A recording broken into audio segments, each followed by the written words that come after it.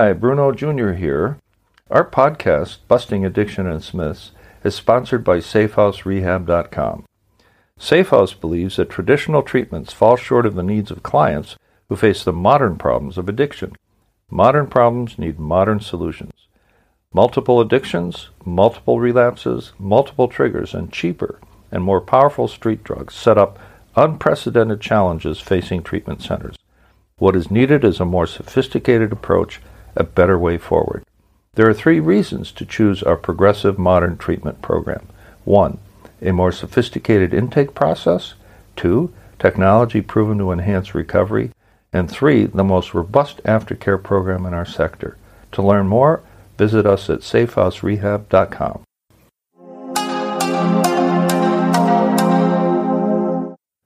Hi, I'm Bruno J., and I'm back to talk about one of the more interesting topics connected to alcoholism and drug addiction.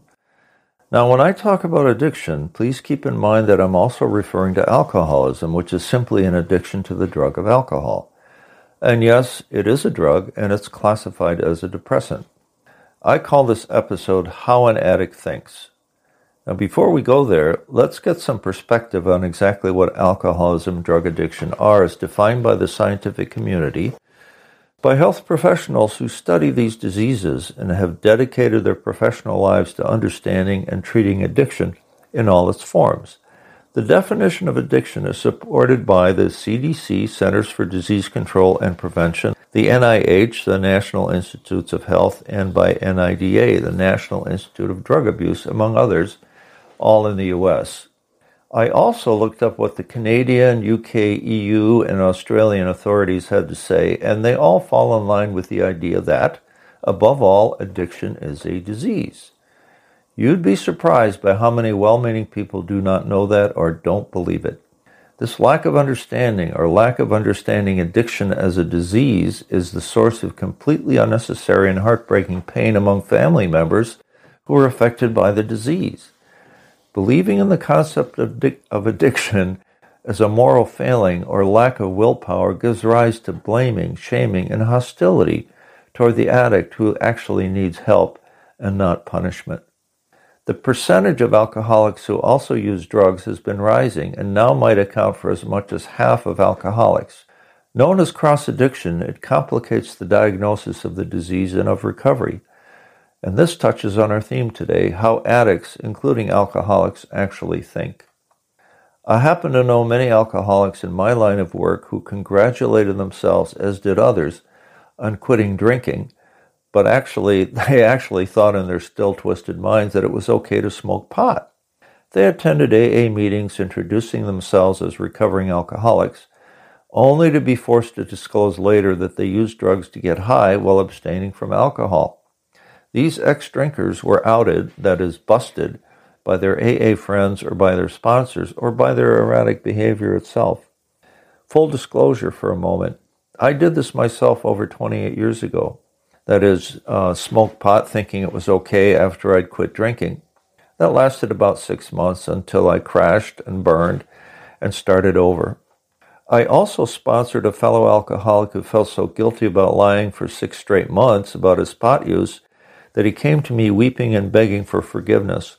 And I told him, look, you're in the grip of a mighty powerful disease and it has warped your mind. Rigorous honesty is the foundation of our 12-step program. And let's just get back to that. Here is a brief summary of what scientists say about the nature of addiction, whether to drugs or to alcohol. Quote, addiction is a complex chronic brain disease, repeat, brain disease, characterized by drug craving, seeking, and use, that persists even in the face of devastating life consequences. Addiction results largely from brain changes that stem from prolonged drug use. Changes that involve multiple brain circuits, including those responsible for governing self-control and other behaviors. Drug addiction is treatable with medications for some addictions and/or behavioral therapies. Again, this is what the scientific community has published. However, relapse is common and can happen even after long periods of abstinence, underscoring the need for long-term support and care. Relapse does not signify treatment failure, but rather should prompt treatment, re-engagement, or modification, close quote. So there you have it in dry, scientific, and unvarnished language, primarily from the National Institute of Drug Abuse. My takeaways are these. 1. An addict's thinking is twisted because his brain is no longer functioning properly. 2. He will crave, seek, and use drugs and or alcohol regardless of the consequences. 3.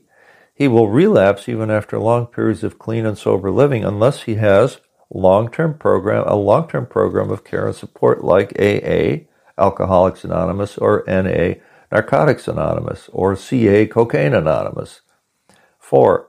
You can't blame the treatment. That's like blaming the gym if you're out of shape. Knowing and embracing the scientific truth that addiction is a disease of the brain itself makes it a little easier to understand why addicts think in such twisted ways. Insane thinking and behavior, therefore, are driven by physical changes to an otherwise normal brain. The addict's by now abnormal brain drives the addict to crave, seek, and use drugs and or alcohol on a daily, even moment-to-moment basis. He adopts techniques that ensure the survival of his disease at any cost to himself and his loved ones, who likely have no clue as to what drives him to do the things he does. Here are some well-documented examples of how they think. 1. Deflection. This is where the addict goes on the counterattack after being challenged on his behavior. Mom says, "I worry about you staying out all night and being gone all the time, who knows where. What on earth are you doing when you should be looking for work?" The son says, "Well, if you weren't such a nagging bitch, I'd want to be home more." She now starts to defend herself while her son makes his getaway. That's classic deflection, whataboutism. The "oh yeah, what about this?" This takes attention away from himself any way he can. 2.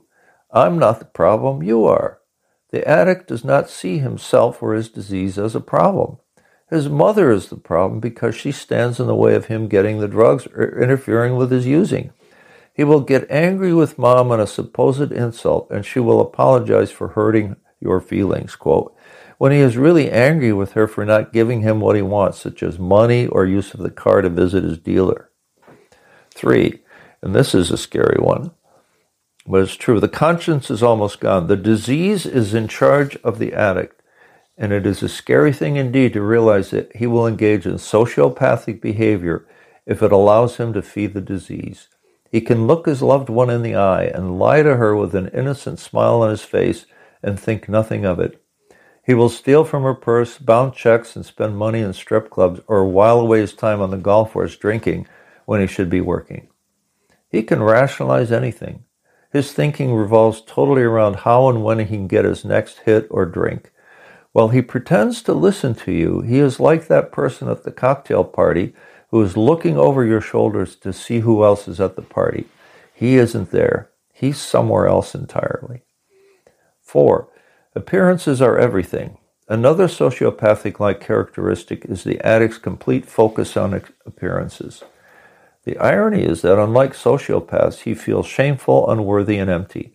And therefore what people think of him is a necessary counterweight to his own poor self-image. He is compelled to wear a mask that shows he is okay, successful like you, and therefore part of your peer group. People easily see through this thin veneer of respectability. The addict invests so heavily on his appearance of being cool, he is not cool at all to the people around him. And he's panicked if the check at the dinner table comes to him because he may not have enough left on his credit card to pay the bill. I've personally lived all of the above attitudes and behaviors. Life became a living hell until I surrendered to the truth that I had become powerless over drugs and alcohol and that my life had become completely unmanageable. I was the living example of a man trying to act normal with a damaged brain, doing the bidding of the disease at all costs. That's why some call recovery a miracle in its own right. I tend to agree with that idea because it did save my sanity and it saved my life. And now I'm able to help others get out of the hell of their own making, go on to pay it forward and help other alcoholics and addicts. So what did we learn on this essay on how addicts think? We learned that 1, addiction is classified by scientists as a brain disorder, a change in the structure of the brain itself caused by consistent, prolonged use of drugs and or alcohol. 2, the addiction causes the addict or the alcoholic to crave, seek, and use the drug regardless of devastating life consequences. The addict has lost any semblance of self-control by this stage. 3. The addict will relapse even after long periods of sobriety unless he is part of a recovery support program such as Alcoholics Anonymous or Narcotics Anonymous, AA or NA, or Cocaine Anonymous, CA. And there are other anonymous organizations too that help people with addiction problems. 4. He will undergo profound personality changes such as sociopathic-like thinking, attacking loved ones to defend his use of drugs, seeing the loved one as the problem, and putting more weight on how he appears to others because of his shame and low self-esteem.